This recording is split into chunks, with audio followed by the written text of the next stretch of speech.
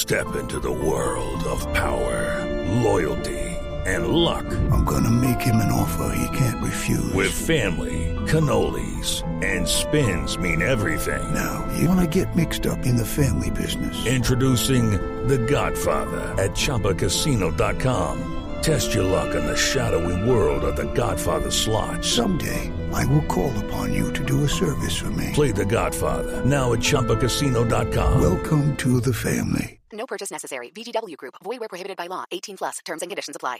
Hey guys, it is Ryan. I'm not sure if you know this about me, but I'm a bit of a fun fanatic when I can. I like to work, but I like fun too. It's a thing. And now the truth is out there. I can tell you about my favorite place to have fun. Chumba Casino. They have hundreds of social casino style games to choose from with new games released each week. You can play for free anytime, anywhere. And each day brings a new chance to collect daily bonuses. So join me in the fun. Sign up now at ChumbaCasino.com. No purchase necessary. VGW Group. Void where prohibited by law. See terms and conditions. 18 plus. Okay, round two. Name something that's not boring. A laundry? Ooh, a book club. Computer solitaire, huh? Ah, sorry. We were looking for Chumba Casino. That's right. ChumbaCasino.com has over 100 casino-style games. Join today and play for free for your chance to redeem some serious prizes. ChumbaCasino.com. No purchase necessary. Void where prohibited by law. 18 plus. Terms and conditions apply. See website for details. I'm Victoria Cash. Thanks for calling the Lucky Land Hotline. If you feel like you do the same thing every day, press 1. If you're ready to have some serious fun for the chance to redeem some serious prizes, press 2. We heard you loud and clear. So go to LuckyLandSlots.com right now and play over 100 social casino-style games for free. Get lucky today at LuckyLandSlots.com. Available to players in the U.S., excluding Washington and Michigan. No purchase necessary. VGW Group. Void where prohibited by law. 18 plus. Terms and conditions apply.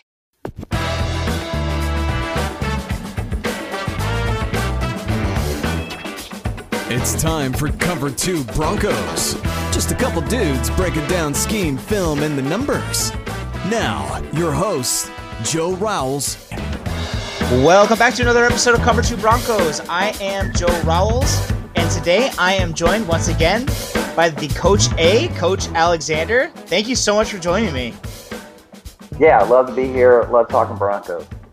And guys, if you somehow don't know this, I don't know how you wouldn't know this, but Coach A has written a bunch of really, really awesome books on defensive football. I have dug through Match Quarters, Hybrids, Anchor Points. I would recommend all of them. He is on Twitter at @the_coach_A.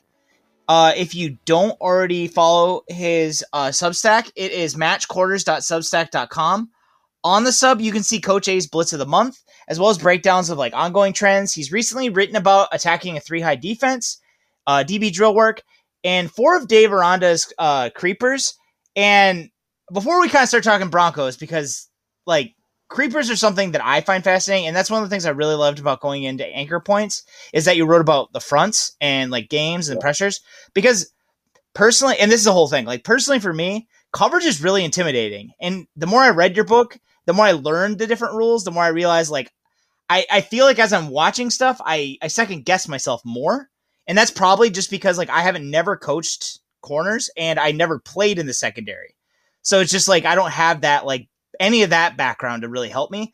I played in the front when I was again, it's high school, so I know it's not necessarily the same. But like I played across the front at one point or another, basically end, line, linebacker. So I feel like I can identify with it a little bit. And then also it just feels like I have a better grasp of it. And yeah, so the thing I thought was really cool with the creepers though is so I want to kind of like, if I'm wrong, please let me know, because this is my understanding.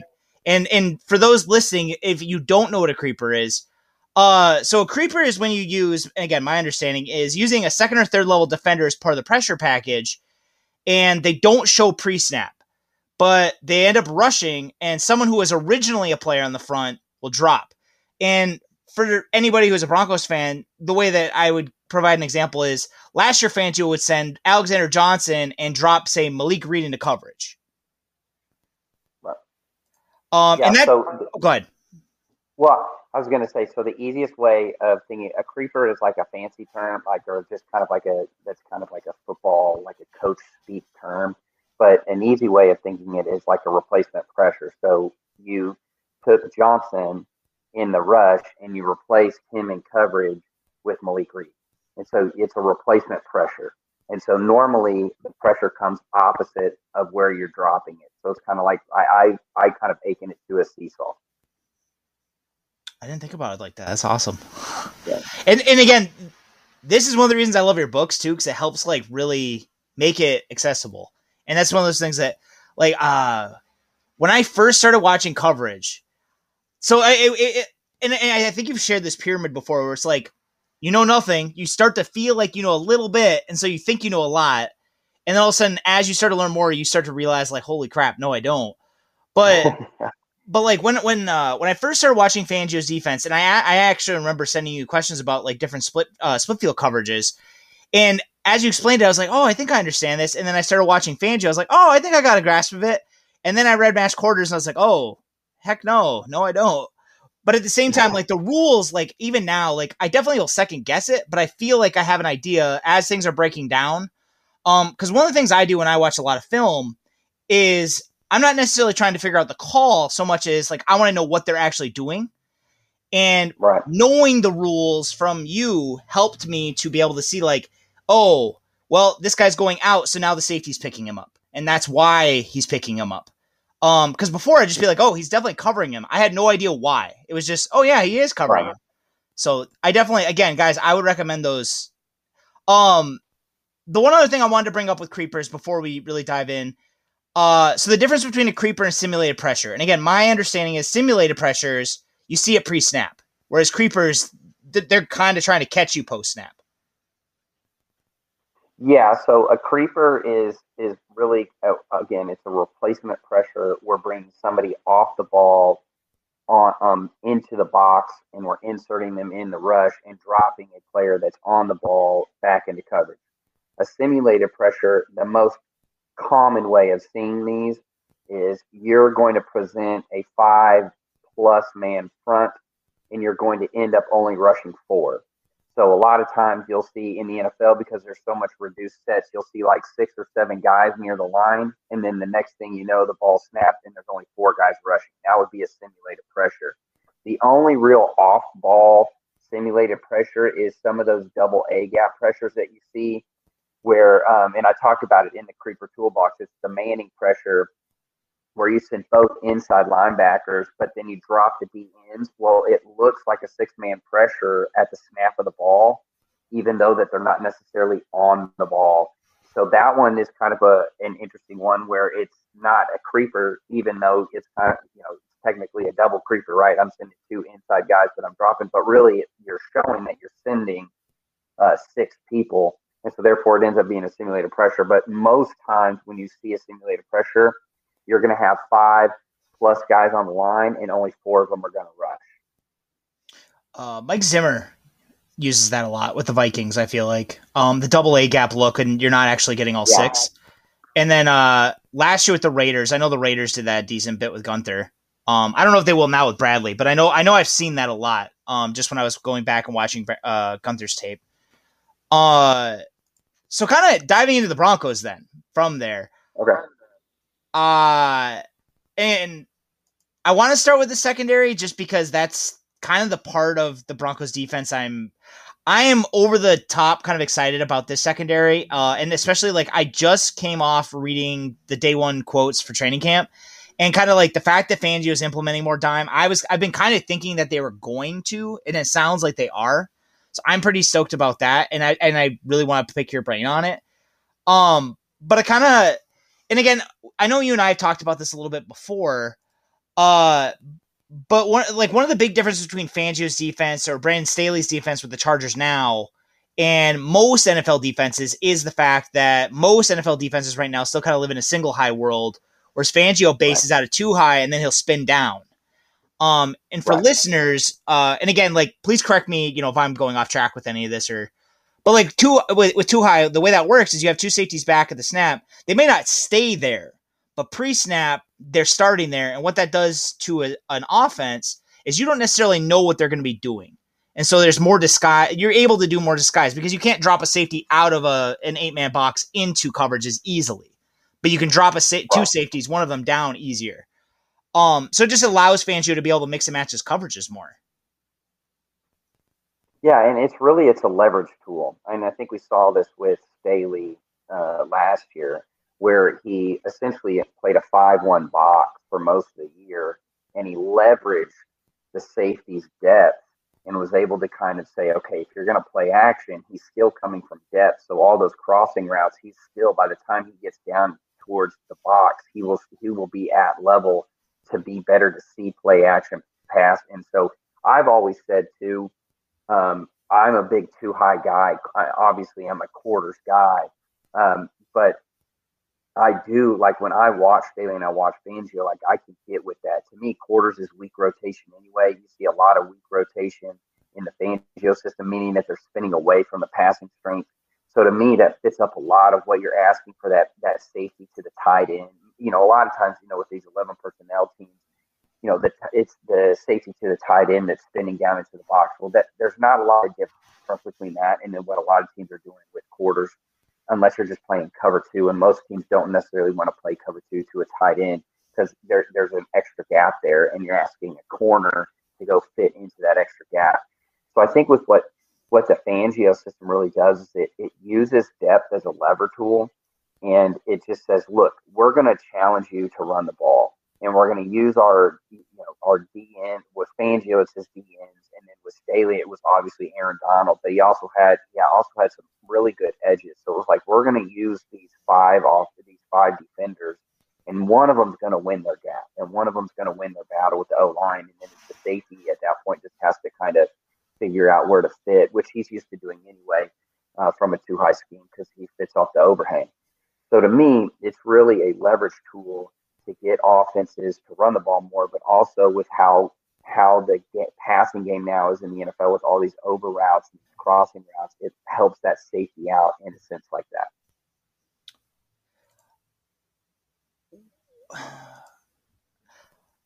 The one thing, there's a lot that you just mentioned that I kind of want to like ask you about. And so I'm just like, I'm trying to get my brain around where I want to go. Like one thing with that, and again, like kind of, and I know I'm going to pivot a little bit from like where I was. One thing with that, and I think this showed up last year, is that does put stress on your second and third level defenders to be run defenders. And with the Broncos last year, because part of it, I think the Broncos run defense was pretty bad last year. And part of that, I think, obviously was injuries just because the defensive line suffered so many. Like they lost Mike Purcell. Draymond Jones was hurt for one part. Shelby Harris ended up on IR. And you probably know this, but so for those listening, that obviously hurt because it's easier to run when you have backup defensive linemen. But by design, Fangio actually places more stress on the safeties to be able to come up and play in run defense. And one of the things you mentioned in anchor points is the difference between playing box or spill.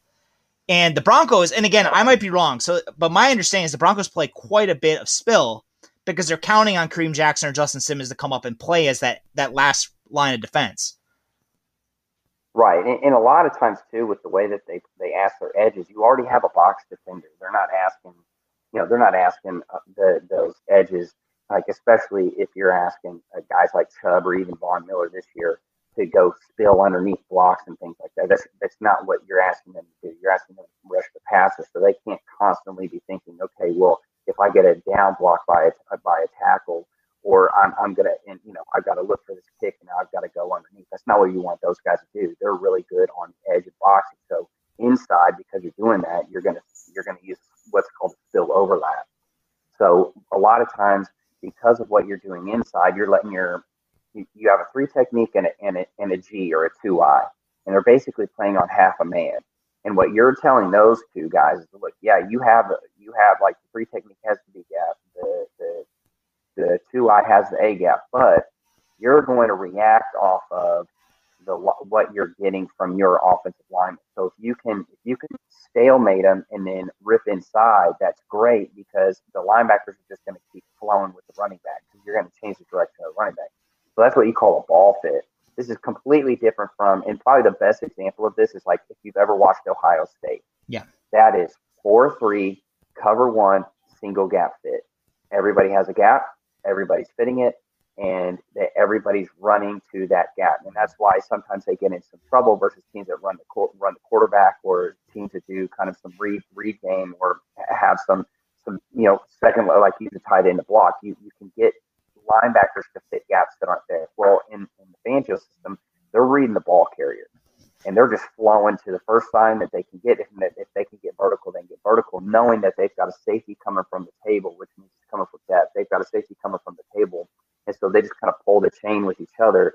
And if I meet a puller, I'm just going to spill it, knowing that somebody's going to overlap, and then I obviously have the run through with the safety. So the way it is the way that you normally want to fit the run. The most popular way to fit the run is like the lever spill level. I have a outside force. I've got somebody who's going to spill any puller, and then I have a run through or a lever player on the backside. And it can be any combination of three defenders depending on what the defensive front and formation looks like.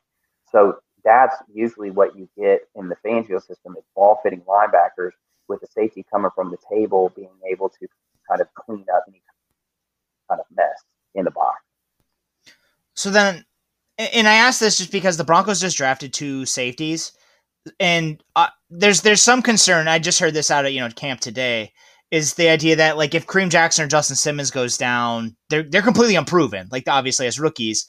And I scouted them both kind of coming out of the draft, and one of the big questions about one of them was his physicality, and for me that's a concern just because you're asking that player to be able to play reliably into blocks and into ball carriers.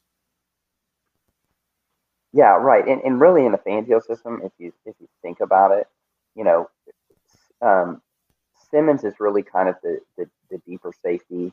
Jackson's kind of the one that's kind of he's the one that comes down, makes a lot of tackles. So to me,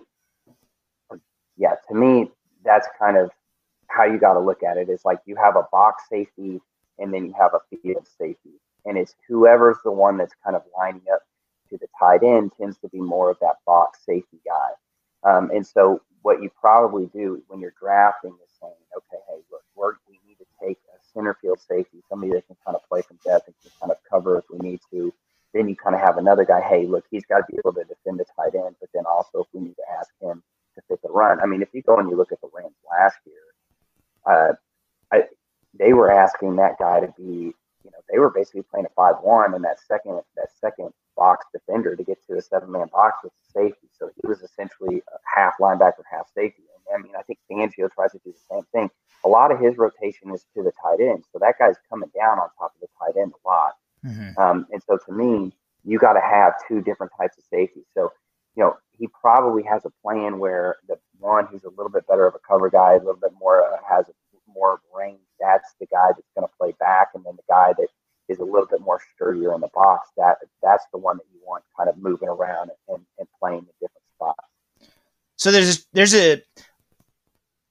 it's like a revelation to me because I've always kind of believed that because they're playing too high, there's not really a clear delineation between like strong safety and free safety, but because of run defense, there is. Like, it's not the same as maybe a Seattle scheme, but like there's still like there's definitely like Kareem Jackson is definitely a strong safety, whereas Justin Simmons is a free safety.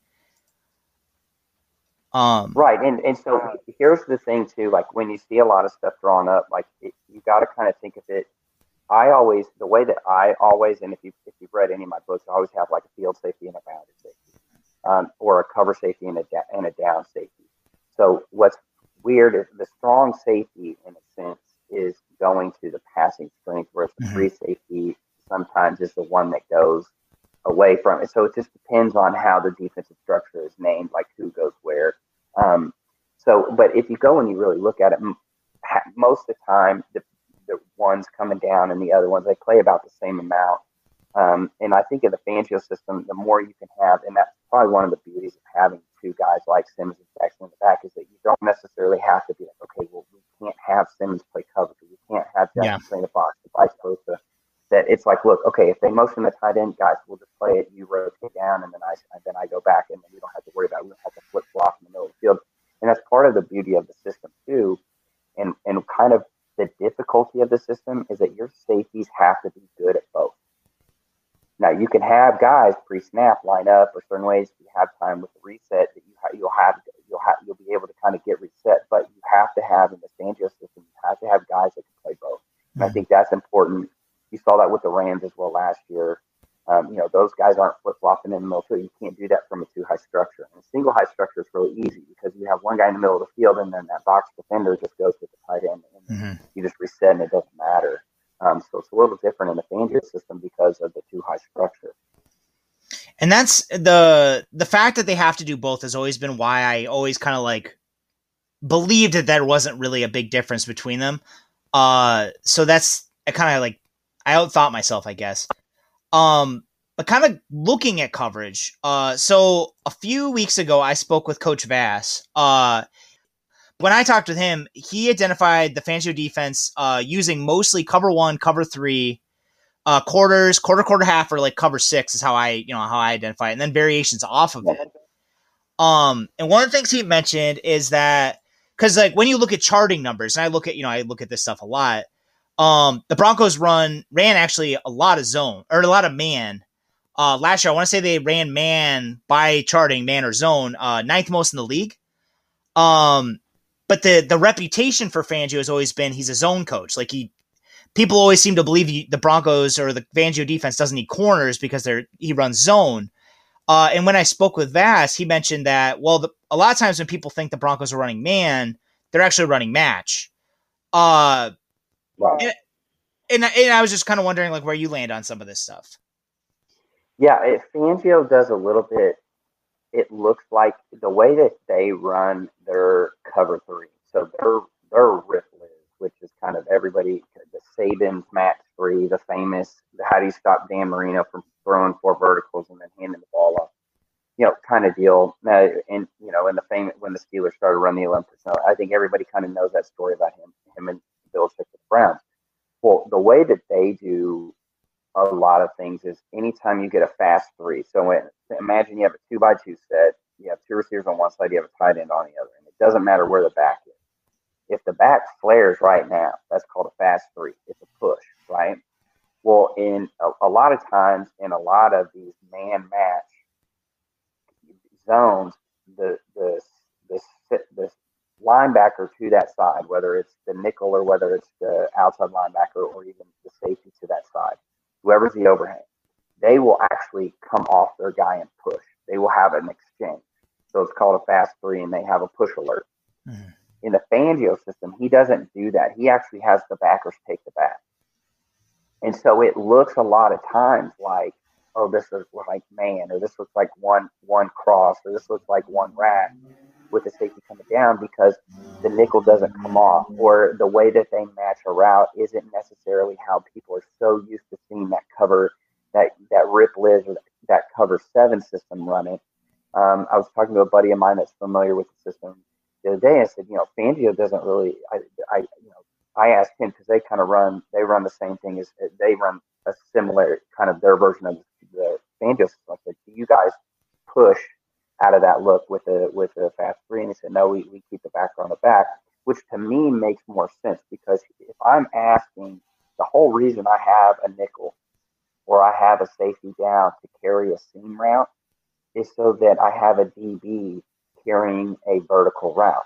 Mm-hmm. Why would I take that guy off and then ask a backer who plays in the box to now carry a vertical seam with no direct cap, meaning he doesn't have a safety over top of him?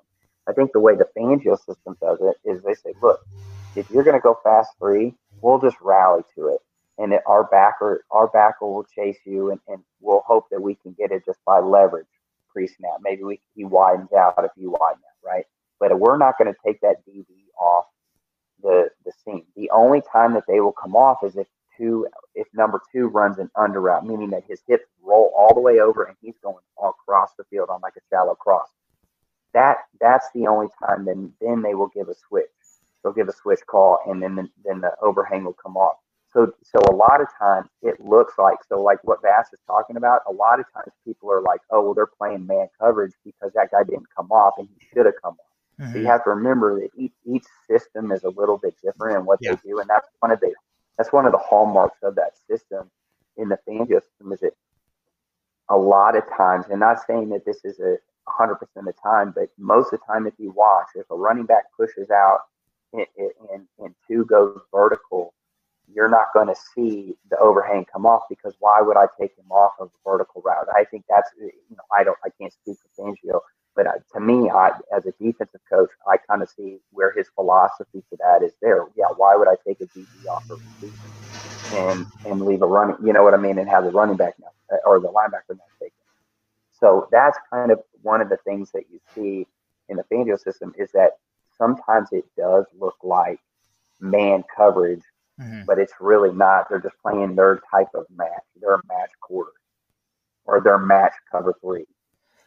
And that would also be one of the reasons why the Broncos. So I talked to Derek Klassen for Football Outsiders a couple weeks ago, and so in Football Outsiders, according to their charting numbers, the Broncos linebackers were one of only 2 linebacker groups in the NFL last year that had a 60% success rate between the two of them, or better.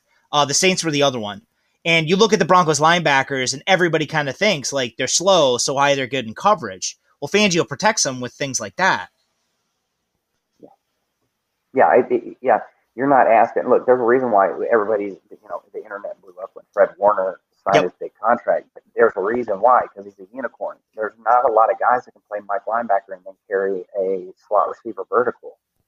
So it just, and in the Carroll system, which what Saleh was there, and not Saleh's it with the Jets, but at the same time, in that system, if you have a guy that can do that, then you can get those push rules and you can switch, and it just opens up your defense, because that's how that defense is built. But for Fangio, it's like, look, the system doesn't put capital on linebackers. They're not going to spend money on linebackers. Mm-hmm.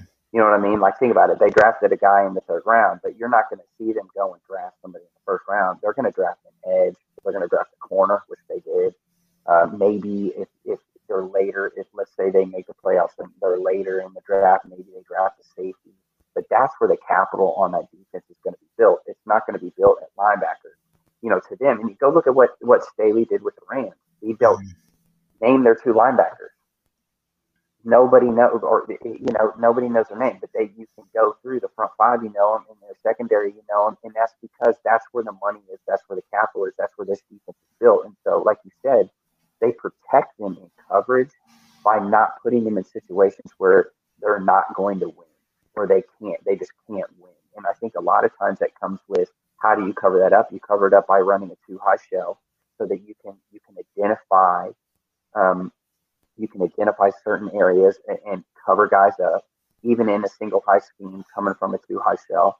But then also the way that you use your switch rules, your push rules, and other rules like that to get your linebackers in advantageous situations. Makes sense. And so that's another, to what you just said, that's also one of the reasons why, with both Alexander Johnson and Josey Jewell being free agents after this year, while the Broncos probably aren't going to overspend to keep them, they might retain them, but I think if their market kind of gets nuts, the Broncos will probably, if they keep Fangio, obviously, that it's all contingent on that. But there's not a real reason to overspend to keep one of them. Yeah, no, you probably pick who do you like better. I would probably say that they probably pick Jewell just because he's a good run defender. You can keep him in the box. He's a solid guy. He makes good decisions. Mm-hmm. And he's younger. Probably. And he's right, and to me, that's kind of, you go with, if in all things equal, you usually go with the younger guy. So to me, I think that's kind of what you're looking at. It'll be interesting too this year how much 5-man front that they use. Does he go a little bit more with what Staley did last year, knowing that he's got Chubb who can move inside? If Von Miller can get back to what he was, Malik Reed was, I think, a happy surprise last year for a lot of people. Just, hey man, he held his own, and it wasn't just it wasn't terrible. They still got some production. I think it's amazing to think about how atrocious the offense was last year, and they still were in the better half of the defenses in most categories.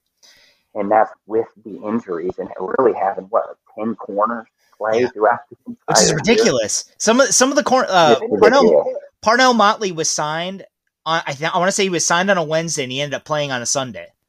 So, and he played a significant role the next week. So it was like he had 1 week to figure it out. And then after that, he was actually asked to really play. So one question before I kind of move to the front, because there's a couple questions. So I lied. You mentioned corner, and the Broncos did just draft Patrick Surtain. And granted, I don't want to get into the debate about Fields or Surtain, just because like I'll go insane with that because I've been stuck on this since the Aaron Rodgers thing went down. I apologize. So I can't not mention it just because it still hurts. One of my coworkers at my job actually hung up a picture today of Aaron Rodgers showing up to camp with his office shirt, and the top of it just said, "You mad, bro?" So everybody in my world at this point knows I'm like going through a grieving process with this. But I love Surtain, and I'm actually really excited for him. He was the top defensive player on my board for the Broncos. I thought he was going to be a fantastic addition. When I talked to Vass, he mentioned that coming from the Saban tree, like Surtain's not going to have the kind of learning curve most rookie cornerbacks have to deal with learning the Fangio defense. Do you think that's true? Step into the world of power, loyalty, and luck. I'm going to make him an offer he can't refuse. With family, cannolis, and spins mean everything. Now, you want to get mixed up in the family business. Introducing The Godfather at ChumbaCasino.com. Test your luck in the shadowy world of The Godfather slot. Someday, I will call upon you to do a service for me. Play The Godfather now at ChumbaCasino.com. Welcome to the family. No purchase necessary. VGW Group. Void where prohibited by law. 18 plus. Terms and conditions apply. Yeah, and I think also, too, a lot of times Saban loves to press his guys. Yeah. And so you're talking about a guy that's played man-to-man coverage since the day he walked on campus at Alabama, and that he's had to go up against dudes. I mean, obviously, Alabama's like wide receiver U right now. So it's not like he hasn't been going up against, a bunch of bums. And then he plays in the SEC, which, again, has a bunch of offensive talent, has a lot of good offenses now, now that they decided to come out of the dark ages and get as good on offense as they are on defense. So I think what you're getting with the guy too, he came from a complex system. Now corners in that system it's not a difficult ask. Safety, I think, kind of in linebacker, that's a difficult ask. Those guys are having to make a lot of checks. They're having to do a lot of things, and they're going to have to do it quickly with motion and formations and things like that. I think corners, a lot of times, are asked to be, it's really simple. Take that outside guy. But I do think he'll be in a situation where he's a long corner. He can easily play. He can guard your number one or number two, depending on how good Fuller, how well they feel about Fuller. You have a legitimate slot corner, Callahan. So I think it really gives them an opportunity to have a guy that you can plug in day one. And probably in their mind, they were like, look, let's go with somebody that we can plug in day one. And now it cleans up, if they knew they were going to get Fuller, now it cleans up everything in the back end for them because they have the best safety duo in the NFL. Now if they can get three legit corners that can cover, well, now you've got a defense. So now I think he's got what he wants on defense. Well, and that's one of the other parts. Even though I know Fangio has, obviously they have Miller and Chubb, but Fangio's defense really starts on the back end, kind of moves forward from there. And I think he's had big names in the front for so long that kind of people overlook that. But I think what he does in coverage is like a big part of what makes his defense what it is. Again, this is coming out of camp, so I haven't actually seen this yet. But the reports today, and again, as we record this, the first day of camp is happening. There's been talk that Surtain was playing some dime, like essentially somebody called it a dime backer, but it's dime is what I would assume it is, obviously. And I'm very intrigued by this, and I just mentioned this earlier, because I think that the league doesn't play dime enough with how much the NFL is passing at this point. Obviously, the big concern is that you're sacrificing some run defense, but the Broncos defense is kind of built to bait people into running out of bad looks anyway. And when people are running out of shotgun, most people run out of shotgun now. I don't think you get downhill fast enough. Right. Do you think Surtain would be able to play like that kind of role? Yeah, I mean, if you look at him, he's about 6'2", 200 pounds. I think he's big enough to play inside on maybe a tight end if he needed to ask him to. I think that's kind of, when you look at a dime situation, you're looking at, it's some variation of a 4-1 or a 3-3. Like, it just depends. And probably what you're looking at is really a 4-1. And then you're having somebody play a dime back where he's probably going to line up on where you're going to have one of the safeties kind of take more of a role inside the box, and then that way you're kind of blanketing everybody. But yeah, I mean, if you have a bigger guy like that, to me, you can have a bigger corner near the box. Look at what the Rams did with Ramsey last year at the star position, and then they blitzed him. It wasn't like they just said, "Hey, we're going to line you up at the slot position, the slot corner, and then not send you." I think it's not like Surtain's never blitzed before. Saban uses corner blitzes in their system, so it's not something that's foreign to him. I think if you can get a guy that's multiple, and I think that's where we're headed on defense. I think the modern defense now is just asking guys to do more. Hey, I need, you're a big corner, but hey, can maybe you play closer to the line of scrimmage? Can you add in the blitz game? It's harder for a tackle who's 6'7", 350 pounds to try and be agile enough to go up against somebody that's 6'2", 200 pounds that runs a 4.4. So I mean, it's a little different. So I can see again, especially against more 11 personnel teams, they're probably working dime for Kansas City. You're going to see them twice. You're going to have to have coverage guys. And then now knowing that, hey, I got Chubb who can move inside. I got Von Miller. I got Malik Reed. I got guys that can rush the ball. I got Chubb, like I said, who can move inside. I've got good interior guys that can get a push.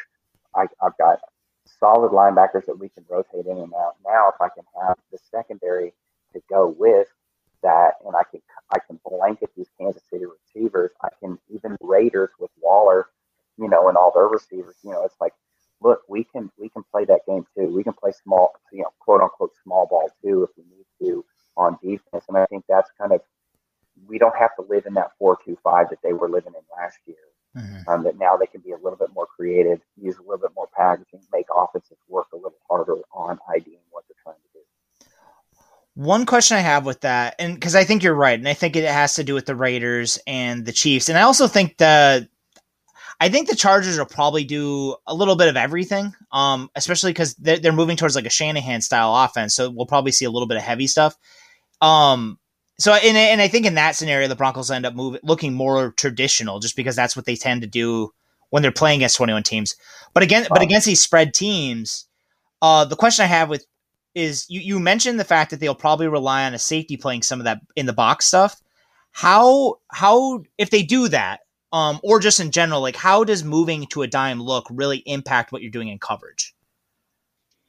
You're just replacing a guy you're replacing a linebacker with a coverage guy. I mean, so what you're doing is you're asking to play a little bit wider. You're giving that light box look, and then you're just inserting whoever you need to, and that's probably going to be a secondary guy. Probably going to be one of your safeties that are coming down, just depending on what formation it is. Are we rotating to the tight end? Are we rotating to the passing strength?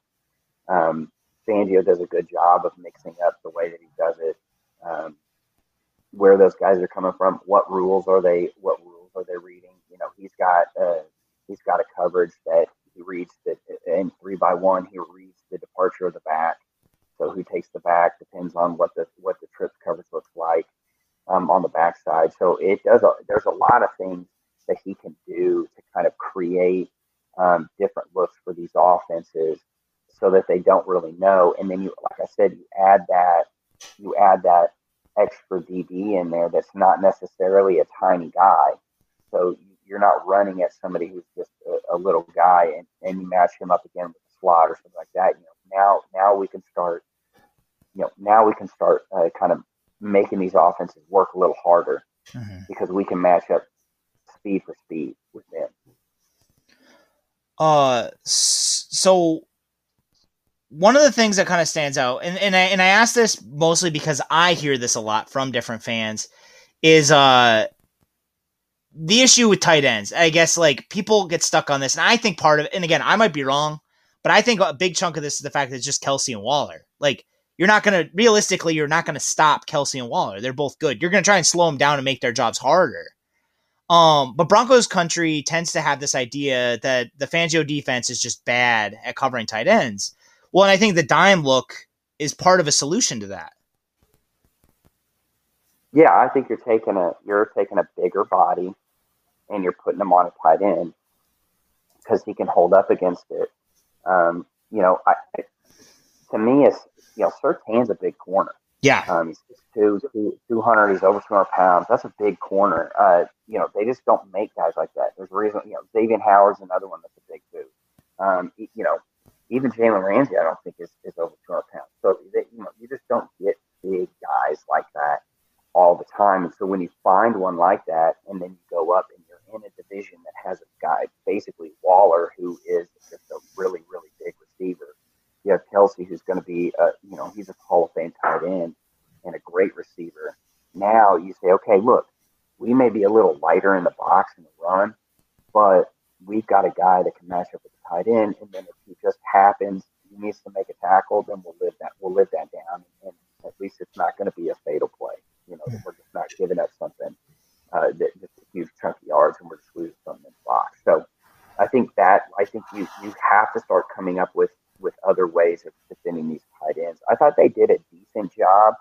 The Fangio system is so tough, trying to run inside routes that are back inside because of the way that they're always swinging the safety down into the crossing patterns, and so they can catch you sometimes. I think Simmons had a couple of really nice plays. He had a pick against the Raiders, and then he had a really nice breakup against the Chiefs, rotating down, but then using his leverage and reading the quarterback and breaking on the ball, breaking on some of these big routes on the backside, with them expecting that, okay, we're going to bait you with a guy over here like Tyreek Hill or a Waller on the front side, trying to get his vision over there, but then he sits right on that hash. And he ends up almost picking. Well, he got one. So, those were a couple of plays that I saw that I don't think that they're terrible. I think everybody struggles. I mean, Waller had that's the second year in a row, 10,000 yards. Kelsey. So it's not like it's just the Broncos. I think that's just kind of when you have a tight end that can catch the ball at an elite level, you basically are constantly putting the defense in conflict, because not only can that guy catch, but he can block and he can create a gap.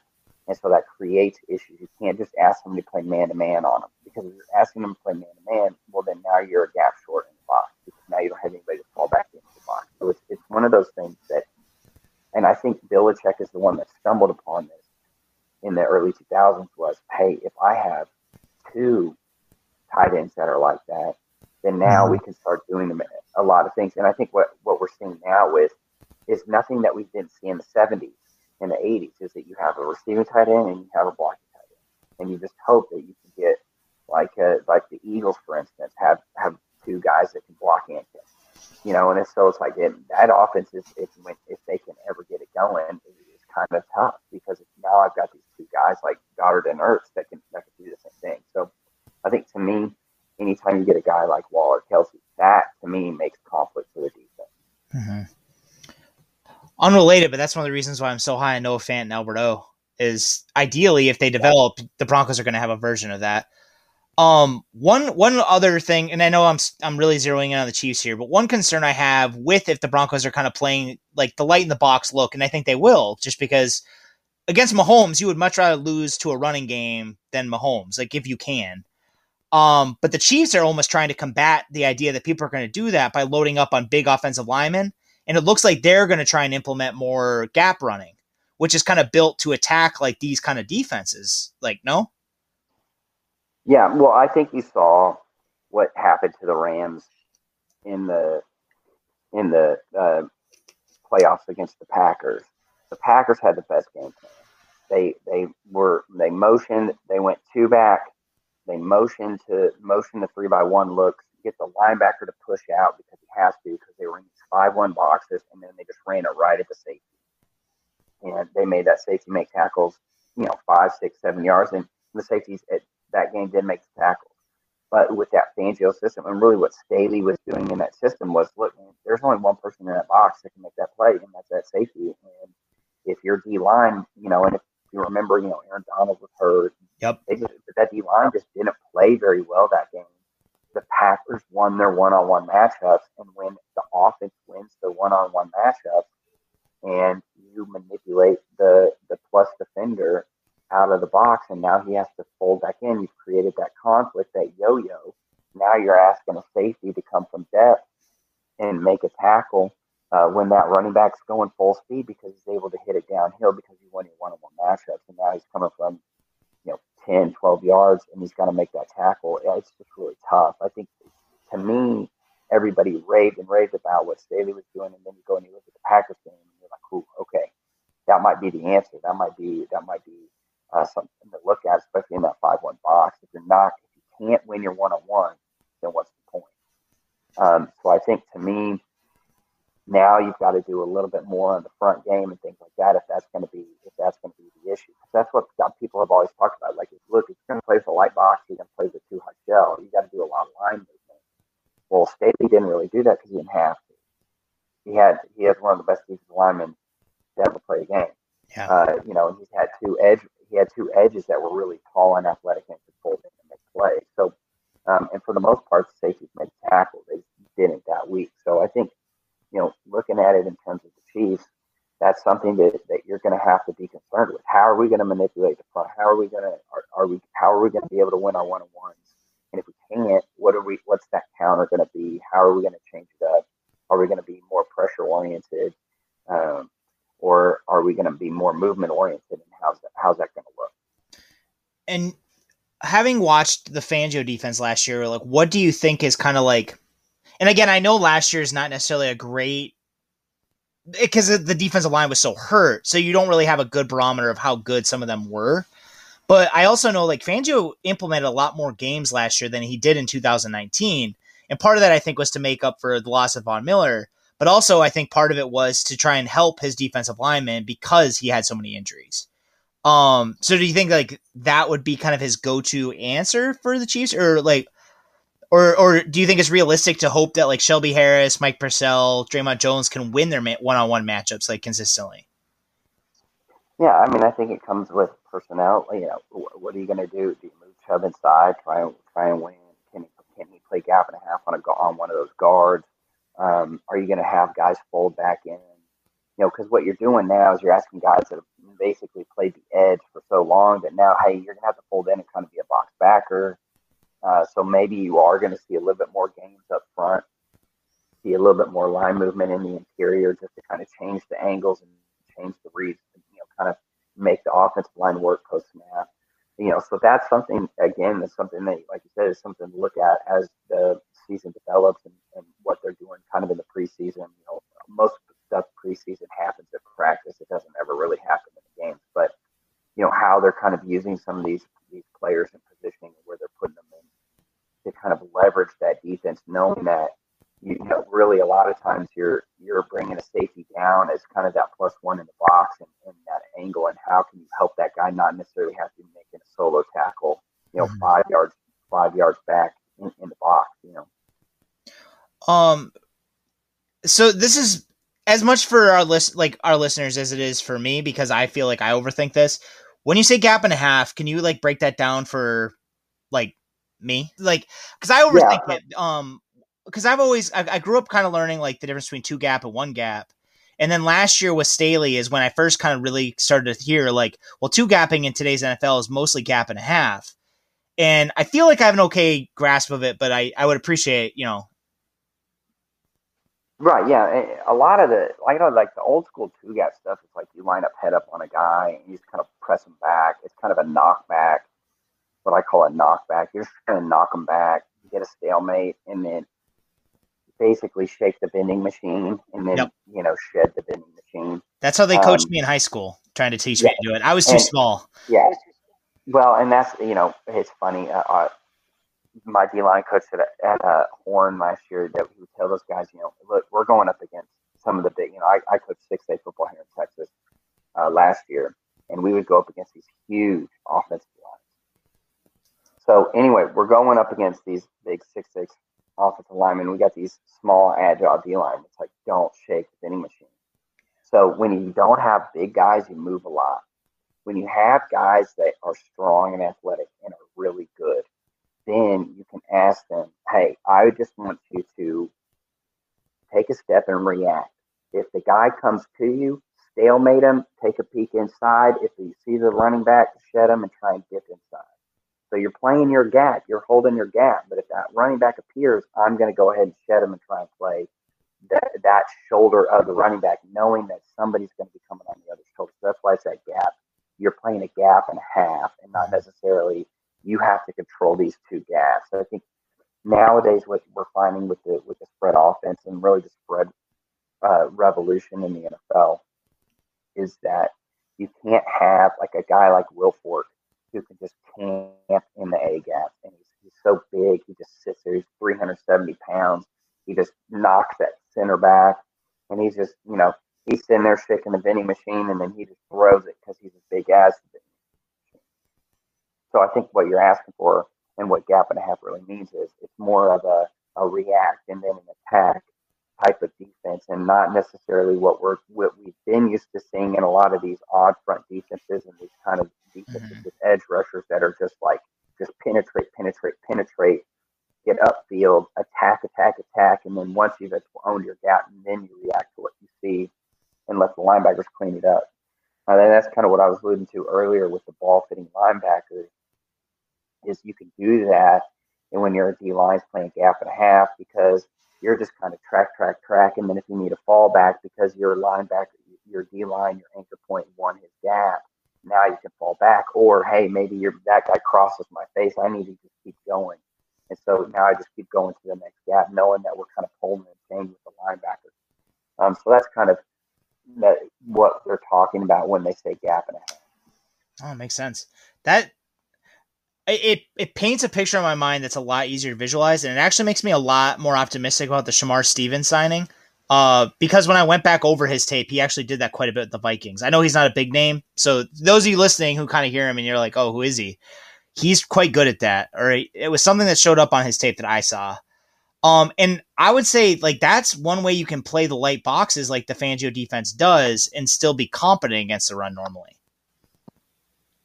Yeah, and two, it just requires like your edge defenders sometimes they can fold in. Hey, there's for instance, the offensive attack, there's zone into me.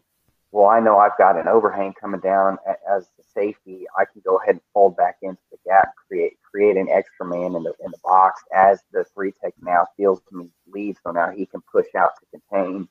So again, you're playing gap, but then I'm really getting pushed out. So it's a way of negating blockers. It's a way of playing with your rules.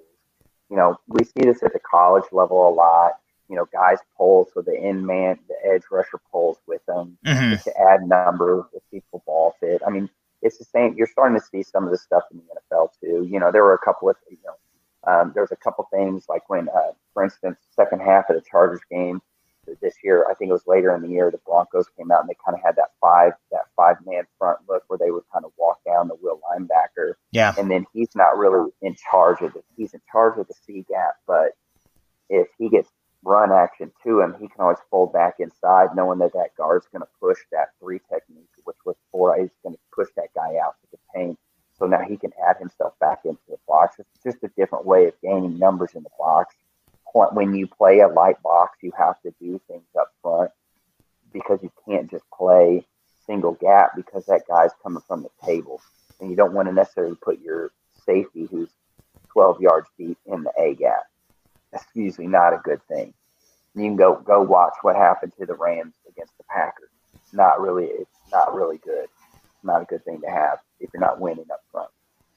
And this kind of brings me to and again, in anchor points, you really you highlight this is the difference between a bear front in today's NFL or in like the bear front in the modern defense versus like the bear front. Like if people playing Madden, if you go and use a bear front Madden, it looks like the Bears bear front from back in the day. Right. And again, I love that front, but like, I don't think that like, there's definitely key weaknesses if you don't have 99 corners like I do in Madden.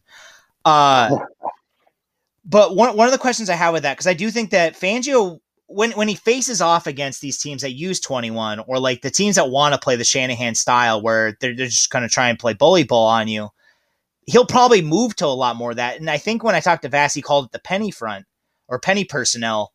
How does that influence coverage, or does it influence coverage? They can still do everything. Can they still do everything that they normally would out of like a nickel or a base personnel if they're in that?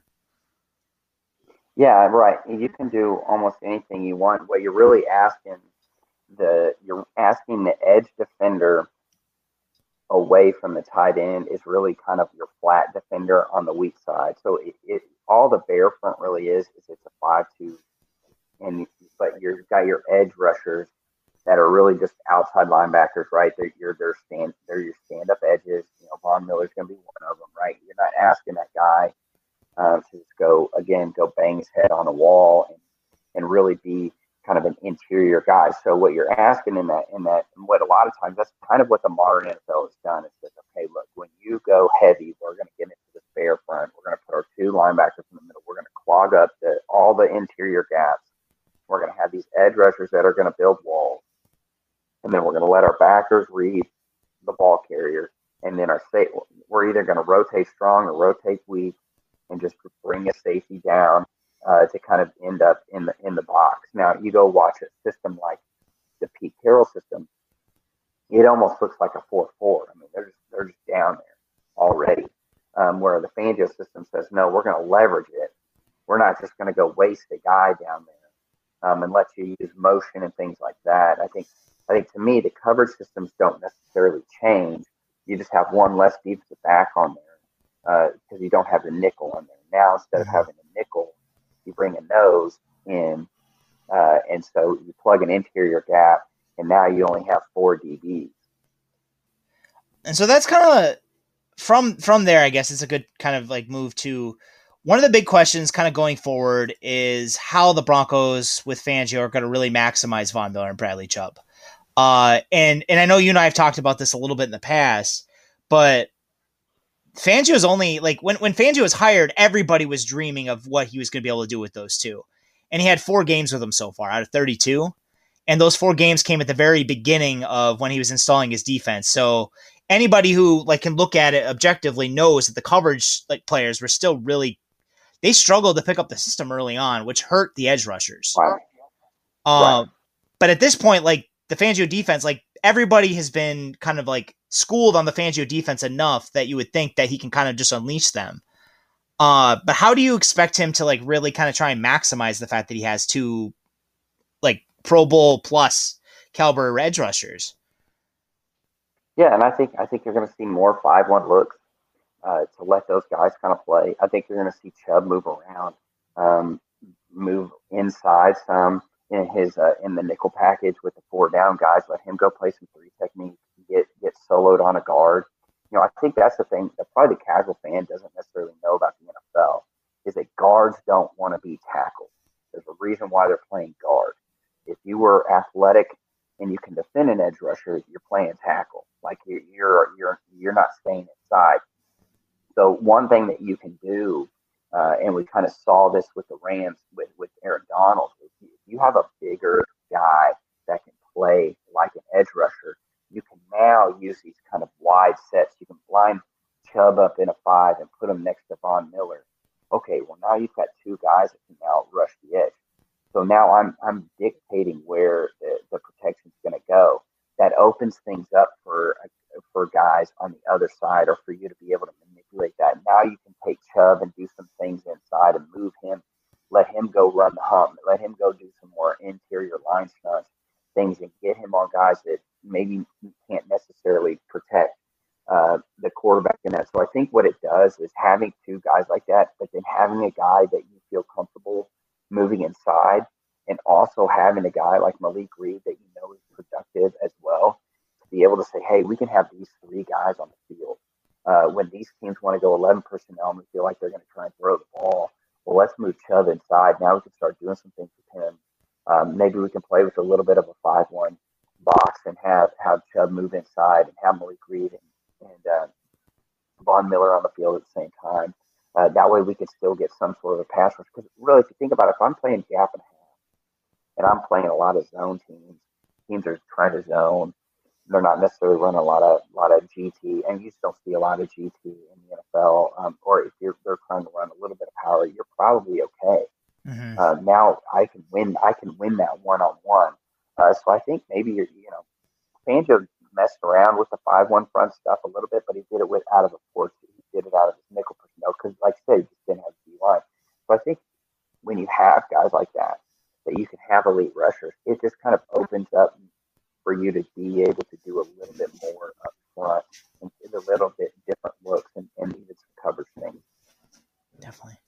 Yeah, that's last year I had completely kind of overlooked how big a difference that could be Because I know, like you said, Fangio did mix that in a little bit last year. And when I talked to Blitzology, Coach Vaughn, he highlighted that was like one of the things that he really was excited about, that Chubb was showing that the skill set to really make the most of it. And again, like I said, I'd overlooked how big a deal that was. But when I thought about it with like Dalton Risner, like, because again, Dalton Risner, people ask me just about every other week, why doesn't Dalton Risner just slide out and play right tackle? And I always tell him what you just said is Dalton Risner's biggest weakness is you don't want him against that kind of speed and twitch, because when he's played against the guy like Zadarius Smith, the Packers abused him with that, like that same exact idea.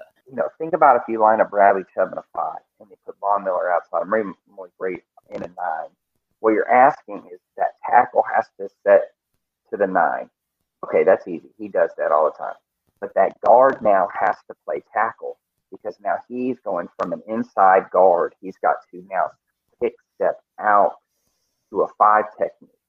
They can't they're not going to put a running back on a edge rusher that they know is really, really good. That's asking. Again, ask any defensive coach in America at any level. Make the running back block.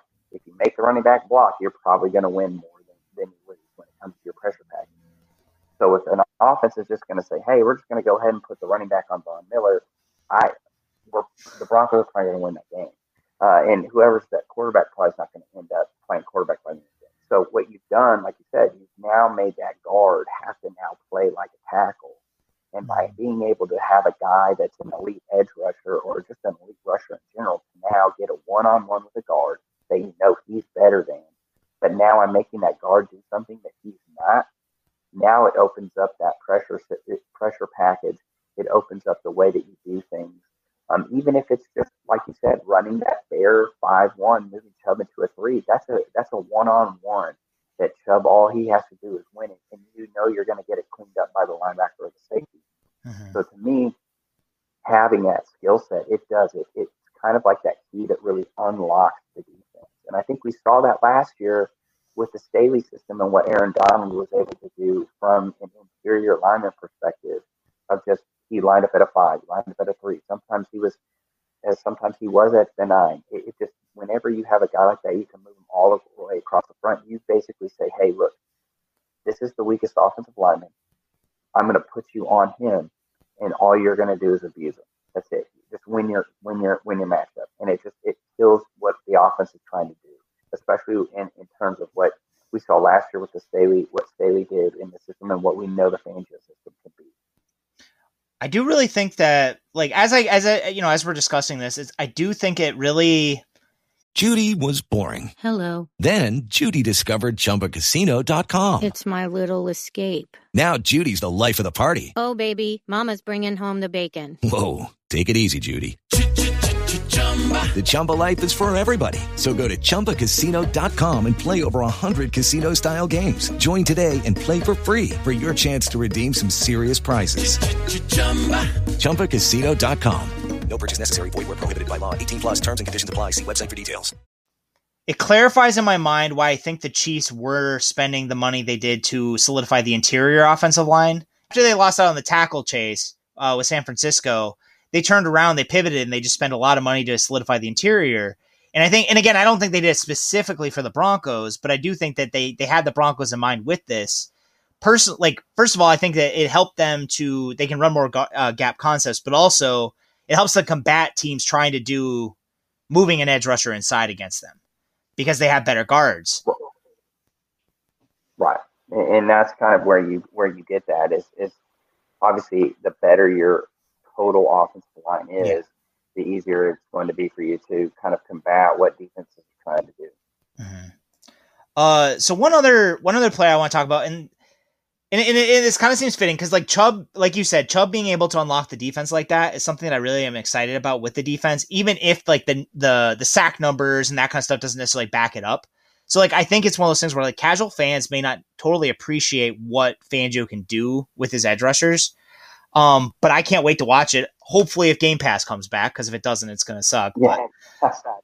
But one other player that doesn't really get a lot of recognition is Mike Purcell. And when I looked at the numbers, and again, like Mike Purcell's injury last year happened right around the same time a bunch of other stuff started to happen. So it's hard to really pinpoint all of it on him. But when I started to dig into it, I didn't realize Mike Purcell was averaging 43 snaps a game across his first 5 games before he got hurt. So for me, like I always, and again, maybe Madden did this to me, but I always kind of imagine like Shelby Harris, and then if you can get another athletic pass rushing interior lineman, you want him. But in on a team like the Broncos where you run so many light boxes, having a guy who can actually play like Purcell does is probably pretty valuable. Yeah, it's nice if you look. You still have to have a nose that can move a little bit, but if you're going to play a lot of 5-man fronts, you've got to have just a tough nose that, look, you can either say, hey, I need you to own this A gap. Hey, I need you to knock back this center. Maybe play a little bit of lag technique, which means it's just knock back, fall back. Basically, I'm knocking the center back, and then I'm falling back to the running back side to cut off the cutback. So yeah, if you're going to implement a little bit more 5-man fronts, you definitely want a nose that can control the middle of the box. If you're going to be more of a 4-down and you're going to be more movement based and gap and a half, you want a little bit of a lighter nose, somebody that, he's still got to be strong because he's got to win gap and a half. He can't get tossed, but he's more of a reaction guy, and he's using more of his moves to get free than he is his brute strength. But in the 5-man front, you need somebody to kind of press that point of the center and be able to live and camp right there. And that's probably why they actually went out and signed Steven, because with Purcell coming off injury, they actually saw what life was like without him. Right. Well, just limit. I mean, if you really think about what the Broncos did, is that anytime you went big, they got in their 5-man front, their 2 backers, they basically got them base, right? Their penny package. And then anytime you went light, they only could really play a 4-down. They couldn't really do anything else. So you're right. It's probably like, look, we have to have a nose that can play nose at some point. Mm-hmm.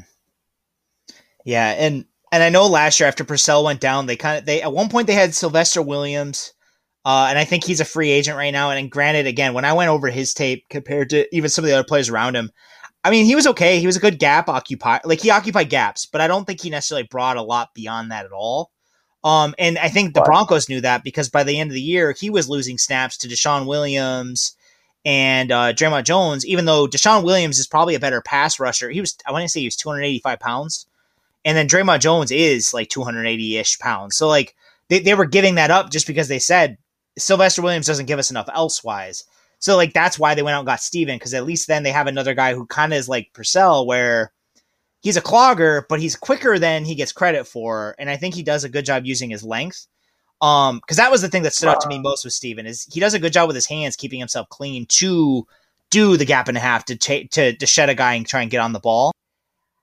I want to talk to you a little bit about the linebackers again. And I know I talked about the coverage, but in terms of run defense with Josie Jewell and Alexander Johnson, there's been a lot of talk about, again, the athleticism. Like, basically everybody, I think Madden does this to everybody. I know I keep referencing Madden. I apologize. But I think it just influences everybody in this way. Like, people, like, it's an accessible way for a lot of casual fans to really see the game. And you see a linebackers that aren't necessarily fast, and you think, well, we should get more athletic. And the Broncos seem to have agreed to some degree, because they went out and got Justin Strnad. John Elway did. That was the last linebacker he drafted. And that was the year they tried to trade up to get Patrick Queen. And then this year they went out and signed Baron Browning, or drafted Baron Browning. And again, I love Baron Browning personally. He's a freaky athlete, and I had him as my LB3 for this Broncos defense. Hopefully he's healthy enough to contribute. But I guess kind of like the big questions I have with both of them is, like, first of all, they're inexperienced. So, like, learning the defense, like, how hard do you think that will be for them? But also, like, what do you think, like, having an athlete, like, let's say they eventually take over one of those 2 roles, how would that help kind of change the Fangio defense? Like, does that unlock anything for him, do you think? Yeah, I think anytime your linebacker can be a little bit more helpful in coverage, or maybe adds as another pass rusher, I just think that, it adds to what you can do. It adds to the looks. It adds to the depth and kind of the robustness of your play calling. I think what you saw with the Broncos last year was, it was like, hey, we're going to keep it really, really simple.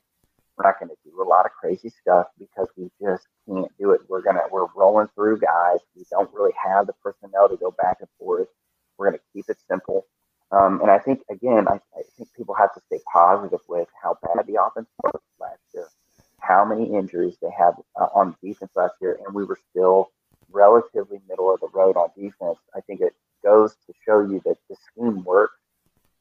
Now let's put it into place. Now we have the players. I think there's some excitement. When I look at the defense and I look at the defensive roster, it's like, okay, we can be really, really good on defense. And I think in order to win in the AFC West, that you're going to have to be really, really good on defense. And I think with what they're doing, having some more athletic linebackers to pair with some of these guys, now you're starting to see that, okay, you've got the linebacker that can play to a tight end. Now we have the box backer. And so now you can kind of see kind of that maybe that evolution of where they want to go with the defense. If we have that more athletic linebacker that can maybe cover a tight end, but can also play in the box, that frees up that box backer to not, again, you protect your guys and let him just kind of be a gap plugger and fit the ball. Gotcha. And I guess the other point to that is with especially with Browning, I guess more than anything, because Browning's the one I'm more concerned about. The fact that he missed OTAs with the injury, and then he's missing camp early. The reports out of from George Payton, I want to say, he said that they're being conservative with him, and the hope is he'll be able to play probably by the second week of training camp. Do you think he's the big concern with him coming out of Ohio State was the mental processing, and fairly or unfairly, that was kind of the big question about him. Wow. So I guess a lot of people, and again, I'm partly part of this, is concerned that he's falling behind and he's basically going to get to this point where he's just not going to be able to contribute much to the defense at all. And granted, he's a backup right now, so it might not be the end of the world if that's the case. But do you think that's a fair concern, or do you think he should be able to catch up? The Fangio defense it's complicated, but like you just said, he'll probably meet them where they're at. I think that there's things that you could do, especially with personnel packaging. Maybe he's on third down. He's more of a coverage linebacker, rush linebacker. I think, kind of wean him into it, over the year. I think that we still have to understand, Josie Jewell wasn't terrible last year. He still was one of the better linebackers. He wasn't that bad last year. If you can get one of those younger kids to kind of push for that next spot, maybe that's a little bit more athletic. Again, I don't think that, you really think about it, and I think I keep going back to the Rams because I think that's the contemporary to what Fangio, I think that's what Fangio wants the defense to be like, is the safeties are really calling it. Whereas in a traditional defense, the linebackers are calling it. So I think there's ways in this system because of the complexity is really in the coverages, and the linebackers are really just ball fitting. You just kind of have to line up correctly. I think that you can kind of get a guy that maybe he doesn't have the savvy, the football IQ right now, that you can kind of wean him in there over time and let him, hey, look, all you got to do is really fit the running back, just kind of go be an athlete play, and we'll kind of clean it up with the D line and in the secondary. Or hey, just go rush the passer right here. Just go cover a running back because you're big and athletic. So I think that there's ways that you can get a young guy like that involved, and then the more confidence they get, then the more you add on their plate, and eventually, next thing you know, maybe by the end of the year, he's pushing for a starting spot. That makes me feel a lot better about it, because again, he was my and again, I liked both Surtain and Javonte Williams, but I think Browning was the one I was most excited about, just because you see him, you see the tools, and you think with a coach like Fangio, give him a little bit of time, and he could be really good. So I've been, kind of. The injury was really kind of dampening my spirits with that, but I feel a little bit better about it. One other big question that I have for you, kind of looking ahead, just because. So Chubb is obviously on his 5th-year contract next year. Von Miller's 32. His contract's coming up. Justin Simmons was just re-signed. Shelby Harris was just re-signed. But the Broncos are really this kind of is a transition year in a lot of ways. The Broncos have a lot of core pieces from the past, like in Von Miller and a couple others, Kareem Jackson, obviously. And then they have a lot of young people that are kind of coming up towards the end where they're going to have to make a decision to keep them. So kind of knowing what you know with the Fangio defense, who do you really identify as like core pieces that you know? Well, I think the secondary, I think you're probably going to have to find a safety at some point, just because of the age and where we're getting at there, with Kareem Jackson. At some point, you're going to have to find a replacement for him. Mm-hmm. I think at corner, you're pretty much okay. If those guys can end up, if you can, if the Fuller, if you hit with Surtain, I think Callahan has proven that he could be a good slot corner. And so you get these guys in where they can really be. And then you kind of have some of these additions that can kind of be piece guys. I think your secondary is fine. I think if you go through the front, again, you've re-signed some of these guys. You're going to have to figure out what you're going to do with Von Miller. I think this is really a trial run for Von Miller. And I hate to say it, but if he comes back and he has a great year, okay, well then he's going to be okay. We're fine. He'll end up being a Bronco. But if he comes back and he's just average, you probably have to move away from him. Mm-hmm. Yeah, that's a concern of mine. Because and the thing is, they have Malik Reed, and Malik Reed will almost definitely be back next year on an RFA tag. So if like Von Miller is, say, like a B version of his 2019, somebody else is probably going to still give him a lot of money, and I don't think Peyton will. And again, like as a fan, like Von Miller is the one player left on the Broncos that I became a fan of the Broncos long enough ago, and then I started doing what I do now. Von Miller is the one player left from before I started actually like trying to be objective about this as much as I can. And so like it'll crush me personally, but like I also can see why they would make that decision, but it's definitely one that I'm kind of not super high on. Well, and it's just tough. Like you said, it's tough because, I think a lot of Broncos fans have grown up loving Von Miller, and we know the freak that he can be, and to see, it's just, that's what ends up happening is you remember these guys for who they were, and then they get injuries or just age, and it becomes an issue, but I think like a guy like Malik Reed, if he can show marked improvement this year again, that's a guy, like you said, you keep him. Bradley Chubb, with his versatility, being able to play outside and inside, I think that lends him to staying on. And then it's just, okay, now we've got to go find another edge rusher, somebody who can step up into that role, knowing that we have some good young interior guys that we know that are going to be here for a couple more years. It's like, okay, we've got to go find that next edge rusher. But I think obviously you didn't draft them in this draft because you're trying to figure out, okay, can Von Miller get back to what he is? And if he can't, then now we kind of have an idea of what we need for next year. Mm-hmm. And one of the things that, so there was a rumor and there was a report that the Broncos tried to trade up to get Jalen Phillips out of Miami this year, after Surtain. Like they were going to try and get him in the first round too, but he went too soon. So like to me, and again, I don't mean to be a pessimist because I tend to be, and it's not that I try to be, but the fact that they did that to me points to the fact that they don't think they're going to keep Von Miller. Which again, I hope he changes their mind. Yeah, and I agree with you. I mean, I think it's one of those things.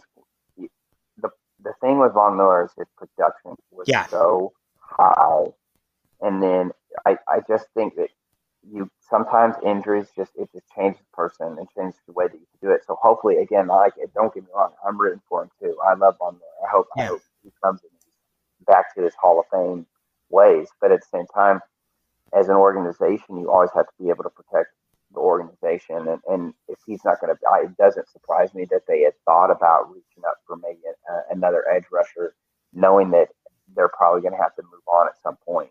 Mm-hmm.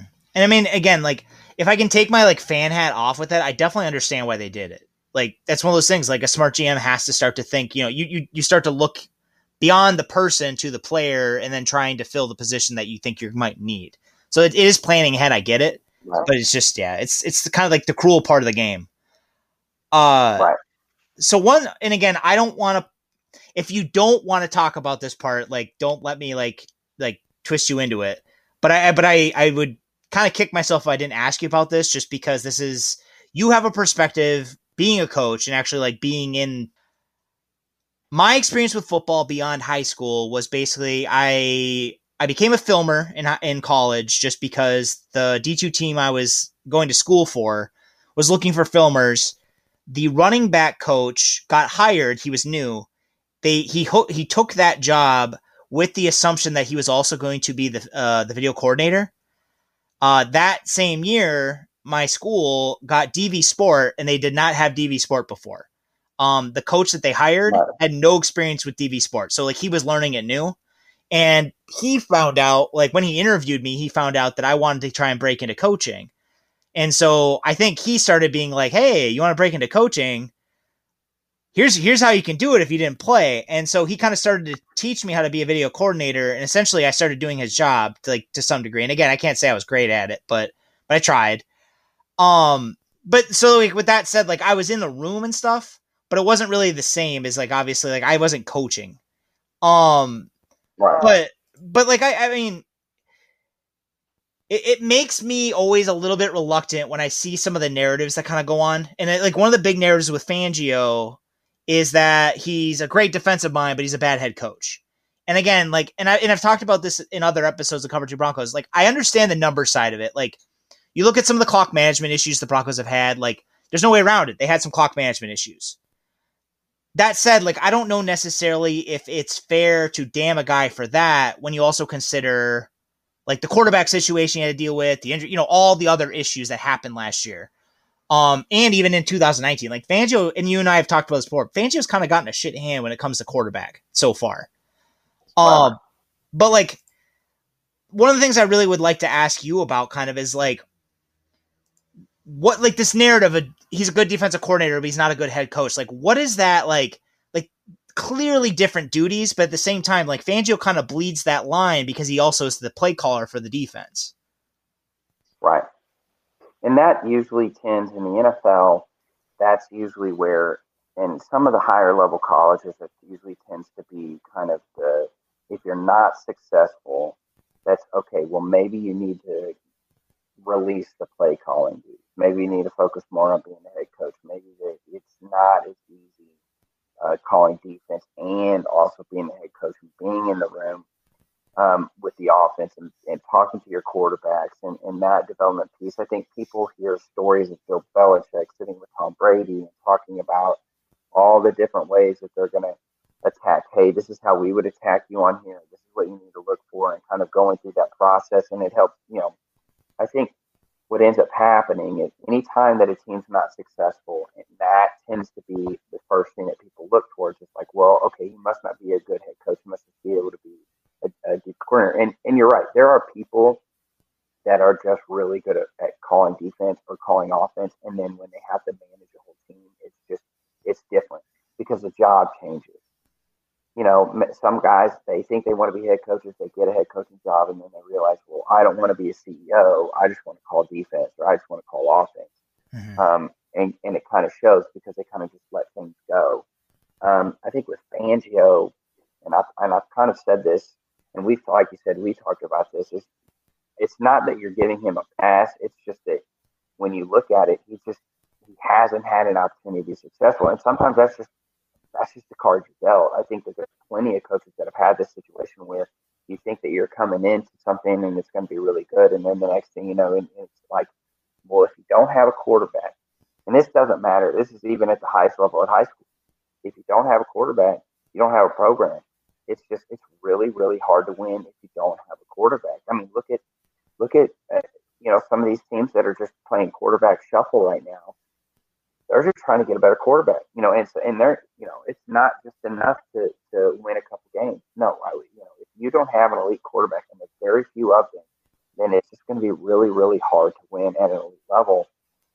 So I can't speak for Fangio personally. I don't know him, and I don't know any locker room stories or anything like that. But just from the outside looking in, that's usually one of the first things that people will start complaining about with a guy that does have his hand in play calling, but also as the head coach, is that, hey, maybe you need to give that to somebody else so you can kind of detach yourself and kind of see the bigger picture of things. And I don't necessarily think that that's a bad thing. for a coach to do. Some guys just don't want to give up the play calling. Mm-hmm. And one of the things that like would make me nervous with that too with Fangio is he's just so good at it. And again, like even when the personnel's been bad, I feel like he has a really good beat on like when to call things, like what to do with it. And again, like, yeah, there's issues here and there. Like, I always think of this, and against Aaron Rodgers, ironically enough, 2019 week 3, when the Broncos, they had him on, I want to say it was like 3rd and long, and they dropped 8, and Rodgers just shredded them because it's Aaron Rodgers. But like at the same time, like you're not going to win every single call on defense. Right. But, it'll be interesting. They've got Mike Lombardi the other day, a couple weeks ago, was just raving about how great the Broncos roster is, except the quarterback. And I think that, again, it's probably going to come down to this year. And I think that's why they went out and they tried to get as good of a defense as they possibly could. They're hoping that Von Miller can come back to be what he was, and then just hope that one of the quarterbacks can be serviceable enough to make the playoffs, or at least push for that number 2 spot in the NFC West. Because if you do that and you show some growth, I think that there's some real talent on that roster moving forward, that if you can just fix the quarterback position, I think Lombardi was saying that if Mahomes was on the Broncos, I don't think anybody would even bat an eye. I think everybody would be like, hands down, the Broncos are going to win the Super Bowl. It's probably not even going to be close, just because of the talent that they have on the roster. I mean, you put Tom Brady on the Broncos, I think everybody would be saying the same thing. So it's kind of like that's the one position. But again, when you're an NFL head coach, if you don't have a quarterback, there's a reason why Bill Belichick was so great. It was because he had Tom Brady. And, Tom Brady was probably so great because he had Bill Belichick. So it's kind of like, it's kind of that they work with each other. Yeah. You got to have a great head coach, and you got to have a great quarterback. If you don't have that, it's going to be really, really hard to be successful in the NFL. So the last time we talked, and I can't let you go until I kind of pick you on this, but the last time we talked, you actually said that it made sense to give Drew Lock another fair chance. And like now he's obviously going to get it. What do you think like the Broncos' range of outcomes is with Drew Lock or Teddy Bridgewater? And again, if they're different, like vastly different, obviously, like that's okay. The last guest I talked to, Nathan Cooper from Sports Info Solutions, gave me 6 to 11 wins. So like, don't feel like you have to pin it down to 1 or 2. Like I know this early in the season, before injuries, before anything, like it's tough. I feel like they almost have to, like me personally, I feel like they almost have to be better than last year, just because last year was a perfect storm of garbage. But Football Outsiders gave them, I want to say, a 4.9% chance at making it to the Super Bowl, which was better than I expected. I'm not going to lie. I basically thought like if the Broncos didn't get Aaron Rodgers, they were screwed. And so like after I talked to Derek Klassen, I was like, oh, I feel a lot better about that now. But they had, according to Football Outsiders projections, they had the second best odds at the playoffs of any AFC West, of any AFC West team. They had the second best odds of the playoffs. I want to say it was like 45.6% or something like that. Does that seem reasonable to you?